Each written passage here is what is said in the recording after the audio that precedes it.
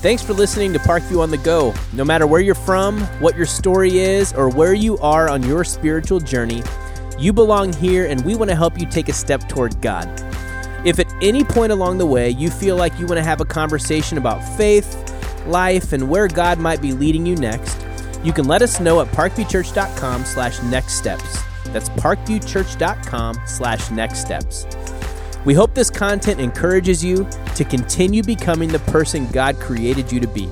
Enjoy the service.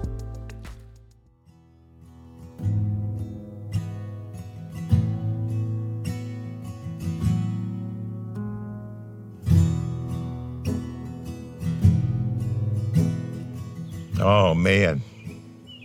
My wife and I had miscarriages. We wasn't even sure that we were going to have any kids. And then when Zach came along, it was like, wow, this is pretty cool. What I love about my dad is his authenticity. I think anyone that knows my dad, you're going to know what he's good at. You're going to know his flaws. He's going to stand up for what he believes in, even if there's going to be pushback or blowback. I love my dad because I loved when he could come and give me a hug and kiss. I love when he goes places with me. I love going to baseball games with him, even if my baseball game's canceled. And I love that stuff. My greatest regret as a father would be not being able to fully comprehend the concept of time, is being able just to live in the present, live in the moment, and being a perfectionist by nature, having all my own character flaws, is I'm always looking at what could be rather than what is, and I just want to be able to live in the present. And so when I think about the life that I'm living and the 3 children that I have, and then the father that I still have with me, fortunately, I know that the memories I have of my dad and how I cherish those and how I hold tight to those. And what I hope is that the memories I leave my children with have to do with my Heavenly Father loved me, my earthly daddy loved me, that we had fun together, that my dad cherished his time with me, even in my worst moments, my flaws, my weaknesses. My dad still loved me and was proud of me. We lived about 2 hours south, so we moved up here, and we go to church with them now. We make an effort to come to Parkview, and so it's just been really enjoyable. Happy Father's Day.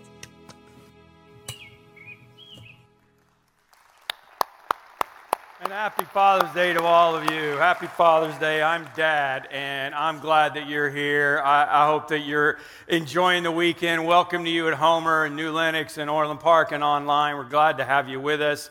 I got to throw some stuff in, so happy Father's Day, right? That's what we're talking about. I ran across this recently. This is kind of interesting with the new hairstyles. You've got the generation gap kind of fits in, right? You know, I mean, that's really interesting. And we've been cleaning out the house a lot lately. And we ran across this birthday card that Becca, I don't know how old she was, but she gave it to her mom for her birthday. Happy birthday, Mom. I love you so much. You're honestly the best mom ever. Thanks for always being sensitive to my sensitiveness, especially when Dad wasn't. I love you. Happy birthday. I mean, what are dads for, right? I'm not going to be sensitive. Come on, get over it. Is your arm broken? I don't know, okay? But for whatever reason, we are glad to have you here and celebrate Father's Day. And I started the year talking about this. I said, the greatest obstacle to God's best in us is how we see ourselves, okay? So for whatever reason, when I look at myself, there's a big gap between how I see myself and the way God sees me, all right? We talk about that a lot around here. And guess what? This isn't God's problem, it's my problem. It's your problem, okay? He's not wrong, I am. And the word that comes to mind when I start thinking about problems in seeing myself the right way is obviously insecurity, okay? Everyone has them. I promise you that I do. I have many. I have deep ones that I won't talk about because I'm too insecure to talk about them. but I'll just give you one, okay? My legs. I have bird legs. I mean, like bird legs. And you will hardly ever see me in shorts unless it's really hot because I have small bones, okay? I wear the ladies' Apple Watch. You know what I'm saying? And it still looks big, okay? Every time my mom sees me in shorts, she apologizes. I'm not kidding. Knock it off, Mom. So I wouldn't be caught dead in skinny jeans. I thought about preaching in yoga pants to prove my point, but you're welcome. The great thing about this insecurity, however, is that I'm not reminded of it that often. I don't look at my legs in the mirror very often. I just look in the mirror, I see the thinning hair and the bags under my eyes, but I can still, I can still say, I'm good enough, I'm smart enough, and doggone it, people like me. And we all have insecurities, right? And that's okay. But many of you are reminded every day of your insecurities, and it's painful. And it's not okay. Most of our insecurities come from two places, either your past or your people, okay? Maybe for you it started with a parent or a mom or dad that you could just never make proud. You felt like they were always disappointed in you. Maybe it was a sibling. Maybe it was the kids in school or on the bus. Maybe it's not even about you and what you did. Maybe it's something that somebody did to you. And unfortunately, abuse sometimes leads to insecurity in people's lives, and you walk around with this feeling of shame, okay? As we talk about behind the mask, that's what we've been thinking about. I just want you to understand that as we come out from behind this year of coronavirus, maybe you're walking around with this whisper that tells you that you're not going to amount to anything, that you're not worth anything, and you're afraid to come out from behind the mask. The bigger problem than insecurity is the huge obstacle it causes in going to where God wishes you to go, okay? Because in order to see what God sees in us, we have to be able to believe what God says about us, okay? Leave this up long enough so that they'll take a picture of it, because this is so important. Because in order to see what God sees in us, we have to be able to believe what God says about us. So why am I talking about this today? Because men are insecure, okay? I know it doesn't seem like we are, but we are insecure. Dads are insecure. And every once in a while when I talk about marriage, I talk about this thing, about how, how insecure we are affects our marriage, and it even affects our intimacy. And I knew there was this great quote from my friend Shanti Feldhahn. She's a Harvard researcher that did all this work on what men and women need that are different. And here's what she said. She said, "We don't realize how vulnerable men are. We don't realize how much self-doubt our men carry around about whether they are good at what they do. Am I any good as a father, as a worker, as a husband?" That insecurity is very real.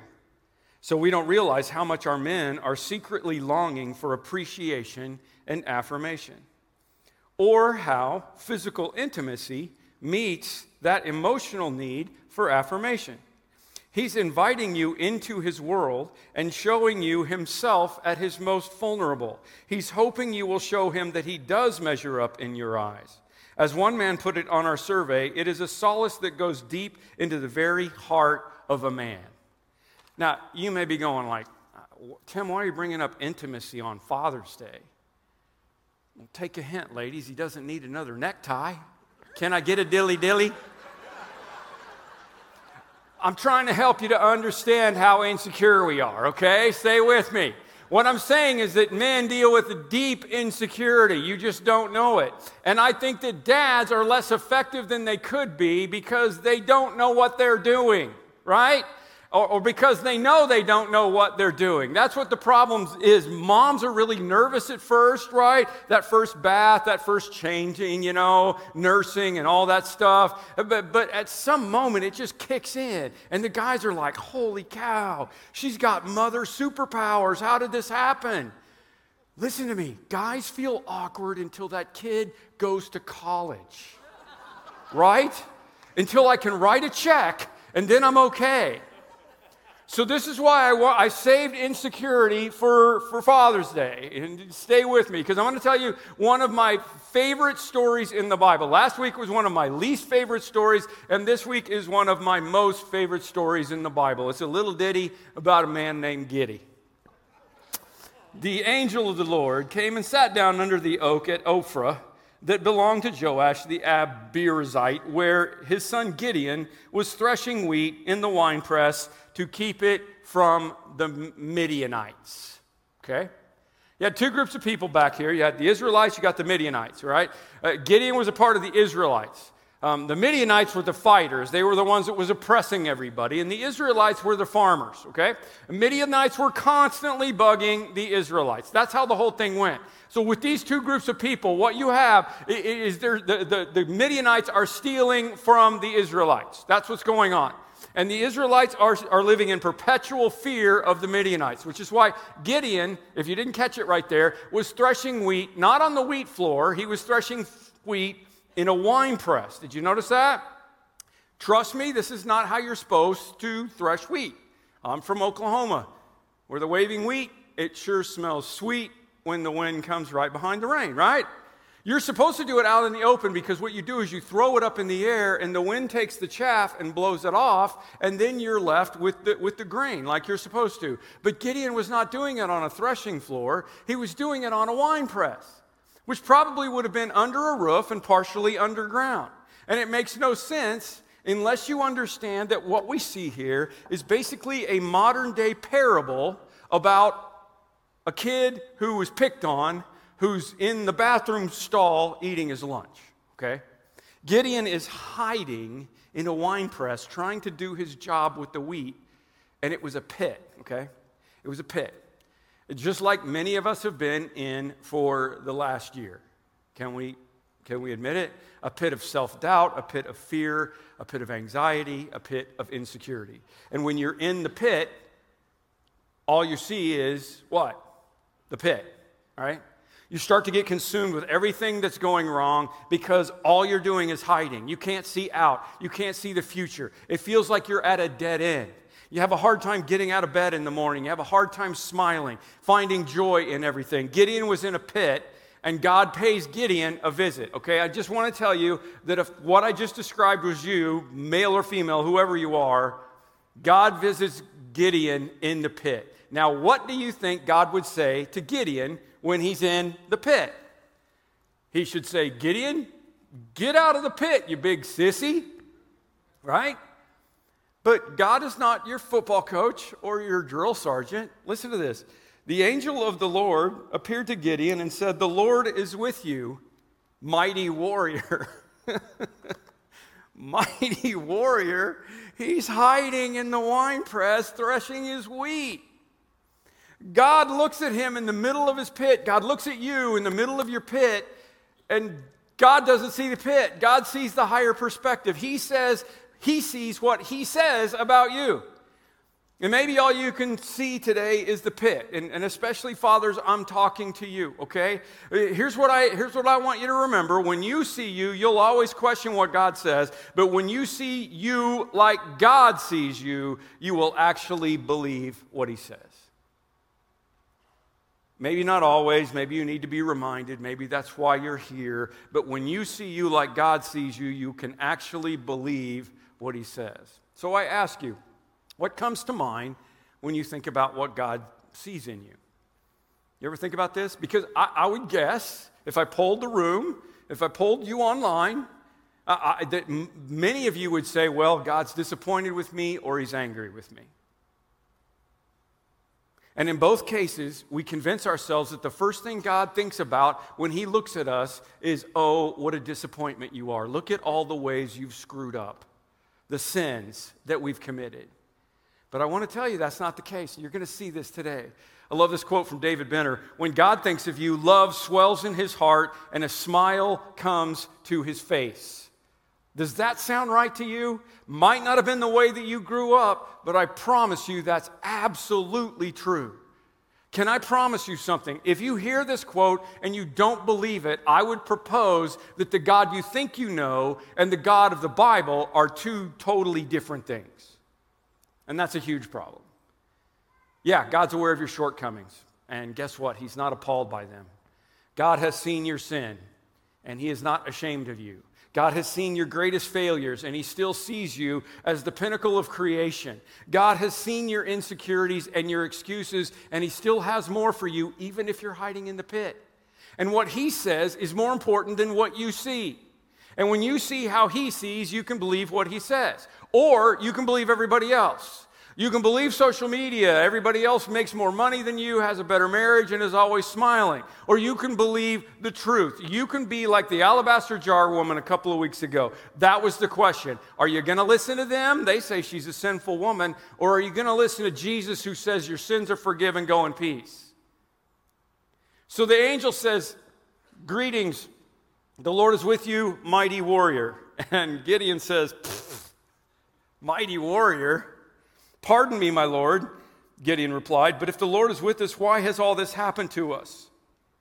He starts just going off on the angel of the Lord. Where are all the wonders our ancestors told us about when they said, did not the Lord bring us out of Egypt? But now the Lord has abandoned us and given us into the hand of Midian. Do you feel like that? Like your prayers just have bounced off the ceiling and you're like, okay, you call me mighty warrior, but what about all the stuff that's going on right now? And the Lord turned to him and said, look, go in the strength you have and save Israel out of Midian's hand.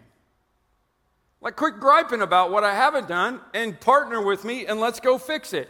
Am I not sending you? Which leads Gideon to a second question. But Lord, Gideon asked, how can I save Israel? How can I be a good dad, Lord? Come on. My clan is the weakest in Manasseh and I am the least in my family. I mean, he's the least, right? He's probably spent his life being looked down upon by everybody else. And Gideon is afraid because of his inadequacies. I'm just a nobody. I don't think I'm capable of doing anything for God. I don't think I'm capable of leading the people. That's what he's thinking. But God's answer is the way he always answers people when they doubt him. And this is so important for you to hear on Father's Day. It's not about you. I will be with you. And you will strike down all the Midianites together. Many operate in the fear about the future because they're worried about their past instead of having hope in the future, and they just got bogged down. And I would say that's a huge part of what's going on right now. People, so many people, are still living in 2020. Don't you think? So many people are just wondering when the next thing is going to happen. Is the new strain going to shut us down again? What's going to happen with inflation? What's going to happen with the stock market? What's going to happen? And we're still living in fear. That night, the Lord said to him, here's what I want you to do. Tear down your father's altar to Baal and cut down the Asherah pole beside it. Okay, these are false idols. Then build a proper kind of idol to the Lord your God. God wanted Gideon to do a little house cleaning, so if you've been listening the last couple of weeks of the sermons, dump out the jar, get rid of the negative influences, put up a privacy fence, be convicted about what's going wrong in your life right now. And I don't know what that might be. I honestly doubt if any of you have altars to Beetlejuice in your house, okay? But there, even you'll figure it out. Even then, there's still doubt in Gideon's mind. And so he does some testing of God with the fleeces, if you've ever heard that story. And God seems okay with it. Gideon's like, okay, I want to test you. And God's like, okay, here's the proof. And finally, Gideon is convinced that this is all real and it really was God and he's not been eating the wrong mushrooms. That's where we are. So then he calls all the people together and says, guess what? We're going to fight the Midianites. And he calls everybody together and they have 32,000 men, which is really great unless the Midianites have like 4 times that many, which they do. So God says, Gideon, I'm paraphrasing, okay? We need to talk, which I'm sure, it's not in the Bible, but I'm sure Gideon's like, okay, good, God. God realizes that we need more men. We're outnumbered 4-1. And God says, you got too many men. I cannot deliver the Midianites into their hands, or Israel would boast against me. My own strength has saved me.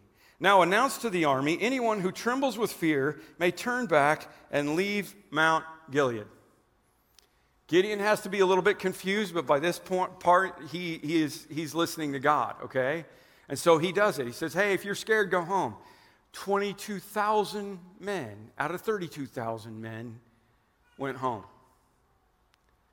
22,000 men who had no story to tell for the rest of their lives. Grandpa, did you fight in the miracle war? Nope, I went home because I was scared. Come on, dads. So now it's 10,000 versus 130,000. But the Lord said to Gideon, there are still too many men. Take the men down to the water, and I will thin them out for you there.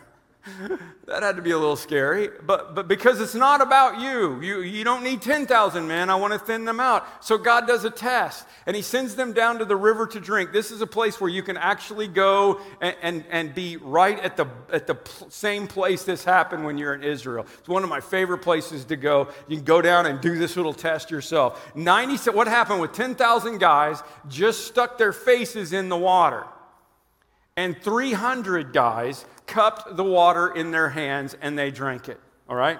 And the Lord said to Gideon, with 300 men, I will save you and give the Midianites into your hands, okay? Gideon, mighty warrior. I'm not a mighty warrior. I'm in a pit. I'm hiding from the Midianites. You can do it. Lead the men. Okay, finally. 32,000 versus 130,000. Well, okay, if you're with us, God, no. 300. Because God's goal was to prove the victory was total and completely from him. And he has that same goal in our lives, to get us totally dependent on him. And whoever you are and whatever your battle is in front of you, whether it's fatherhood or motherhood or whatever else you're working on today, please understand that God doesn't need more to win the victory. He needs less. He just needs you to be dependent on him. And then he says, go in the strength you have and save Israel, mighty warrior, out of Midian's hands. Am I not sending you? Go in the strength you have.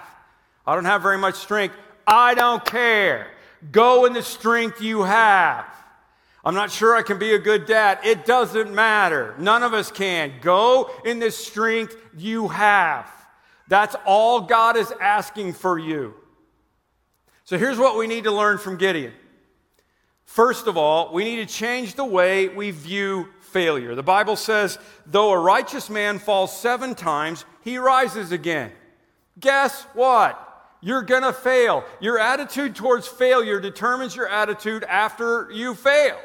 Failure can start you on a new adventure. Babies fall down a lot before they get the hang of walking. That's how you learn. You become a great sailor by going out to sea and facing storms, not by staying in the harbor. You become a great warrior by going into battle, not by avoiding it. You become a great leader by stepping up and taking responsibility and taking risks. You become a great dad by trying and failing and apologizing and then trying again. And sure, you'll never fail if you don't try anything, but you're also never going to accomplish anything. And in life, the question is not, will you have problems? The question is, how will you learn from your problems? So when you fall, you're going to get up. The Lord is my light and my salvation. Whom shall I fear? The Lord is the stronghold of my life. Of whom shall I be afraid? We need to change the way we view failure. It's just a lesson. We must surrender the outcome to God. This is really important on Father's Day. The warrior cannot control the outcome. He can only control the effort. You know what makes a great church great? It's not a few superstars. It's all kinds of people who are stepping up and doing what God called them to do. As a dad, as a parent, all you can do is your best. And here's the heartbreaking truth. Your kids are going to make their own decisions. And some of them will make decisions that you won't like. And some of them will break your heart. But don't stop trying. You see, the victorious warrior wins the battle wins the war one battle at a time. You overcome an addiction one day at a time. You become a better dad one decision at a time. Let me just take you back through this whole thing, what Gideon does. He starts in verse 7 of chapter 6, and God calls him a warrior, even though he's hiding out, and he builds his confidence. And then you get to verse 17, and Gideon asks for a sign. I want to know who you are. And he gets the answer in verse 21 of chapter 6. And in verse 23, God tells Gideon, relax, man, you're not going to die. And in verse 25, Gideon gets his first job to tear down the altars to Baal and build a proper altar and sacrifice to God. And you need to notice that it happened at night. Why? Because Gideon was scared, right? He was afraid, so he went at night to tear down the idols because he was a little bit worried that people weren't going to be happy. Verse 30, the next morning, everyone wants to kill Gideon for tearing down the Asherah pole, but his dad defends him, which is really awesome until you realize that it was his dad's false idol in the first place. Verse 34, Gideon called the men of Israel to arms, and they all showed up and followed him. Verse 39, he says, don't get mad at me. Can I have one more sign? And he started just slowly building this confidence as a mighty warrior, one step at a time. Then you get to chapter 7, and we go 32,000 warriors. Nope, that's too many. 10,000. Nope, we're going down to 300. And in Judges 7:7, then it says, all is in God's hands. And what I'm telling you all that for is because we would all like to think that we were in charge. But you've got to surrender the outcome to God. You've got to overcome your fear of failure and let God be God and learn to trust and depend on God. And the third thing I want to tell you is that we must believe God will give me what it takes to succeed. A warrior who is empowered by God has what it takes to win, okay? God has given you, dads, what it's going to take to do what he called you to do. God is sending you. God is leading you. He is calling you. He is stirring you. That's what he does. And it's the devil who says you're not good enough. You're not fast enough. You're not smart enough. You're not a good leader. You're too sinful. You should go hide in the pit. So today, don't listen to the discouragement. Realize that God is sufficient to carry you through. So the rest of the story is Gideon goes to the Midianite camp with thousands of warriors, and he's armed with 300 men who don't even have weapons. They just have trumpets and pots, okay? That's what they have. And Gideon and the 100 men with him reach the edge of the camp at the beginning of the middle watch. Again, 300 people, hundreds of thousands of warriors.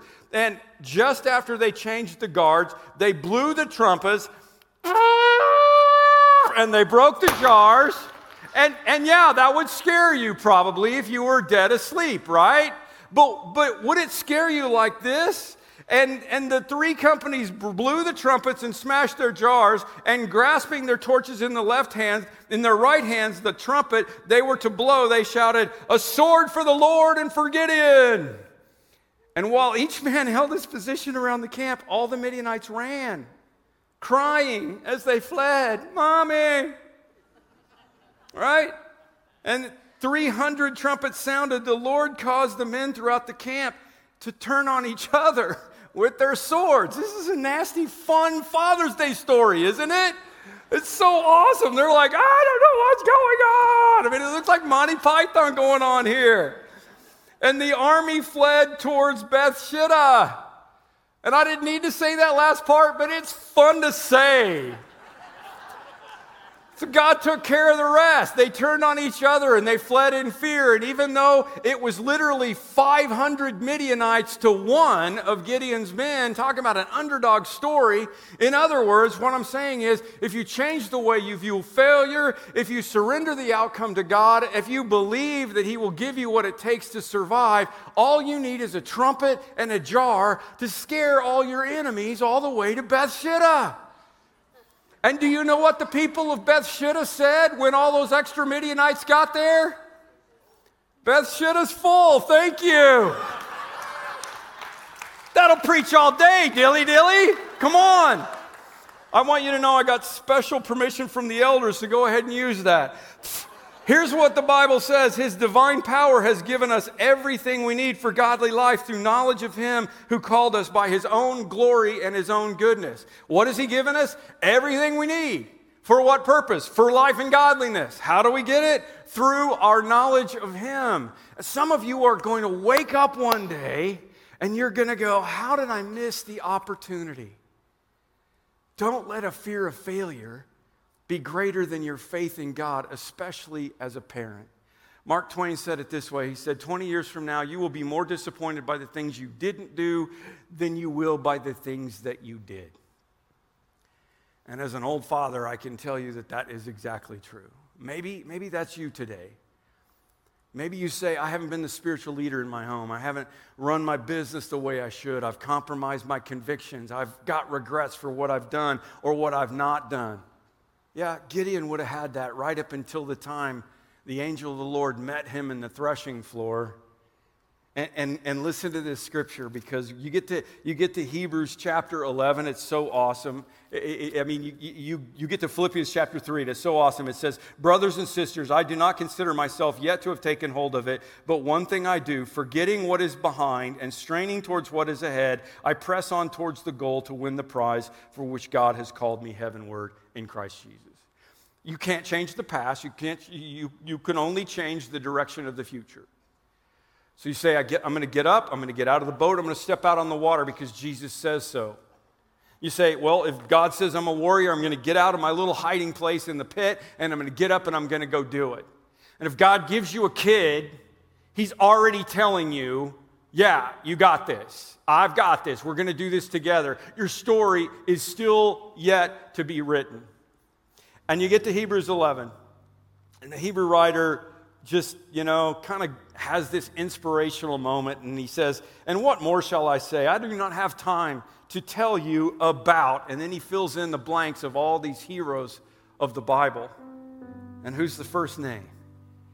Gideon, Barak, Samson, Jephthah, David, Samuel, and the prophets, who through faith conquered kingdoms, administered justice, and gained what was promised.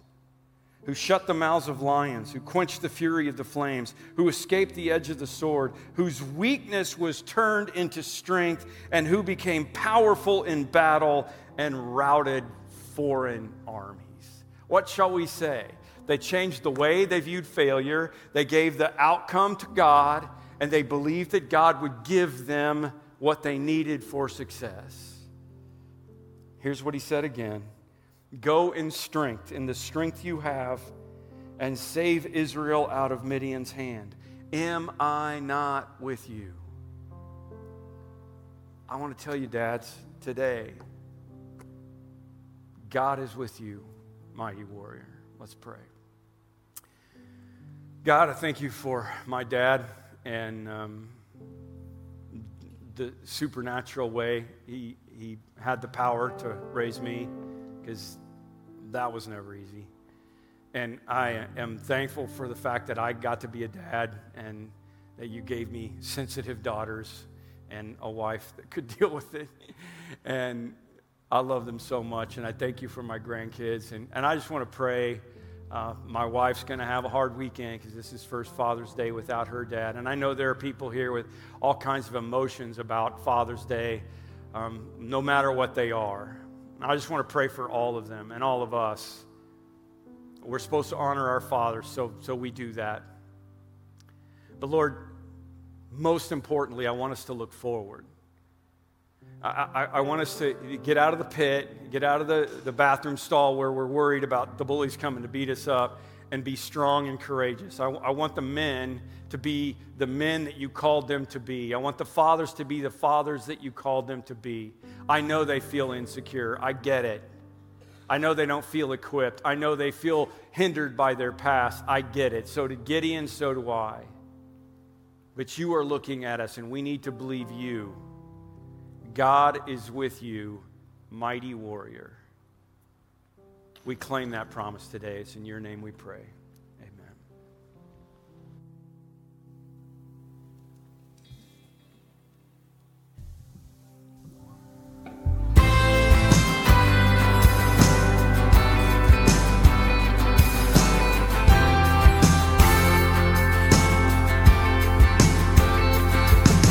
Sometimes on this journey, I get lost in my mistakes, but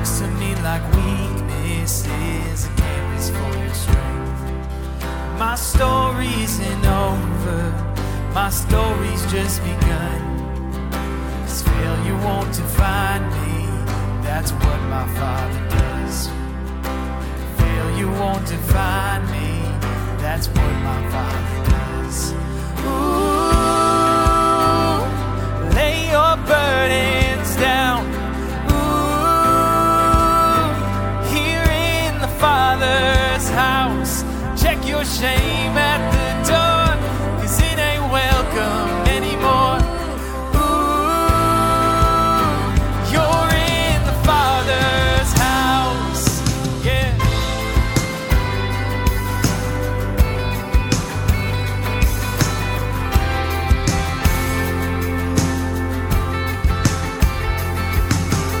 Rival's not the end game, the journey's where you are. You never wanted perfect, you just wanted my heart. And the story isn't over if the story isn't good. And failure's never final when the Father's in the room. Failure's never final when the Father's in the room.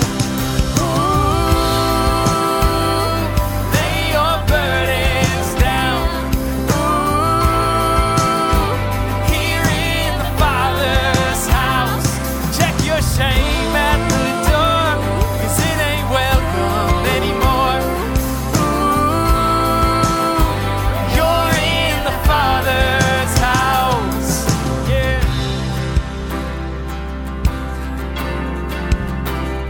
The Father's house, oh yeah. Prodigals come home, the helpless find hope. Love is on the move when the Father's in the room. The doors are wide, the dead come to life. Love is on the move when the Father's in the room. Come on!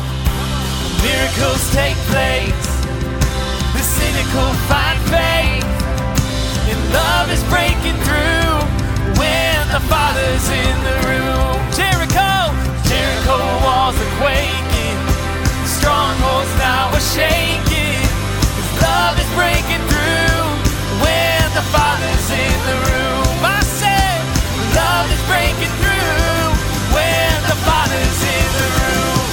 Ooh, lay your burdens down.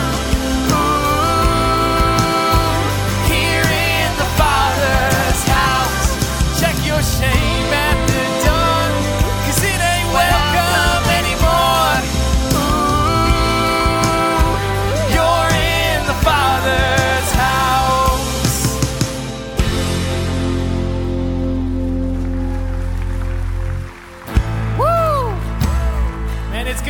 House today, celebrating Father's Day. Would you guys stand up and sing this song with us?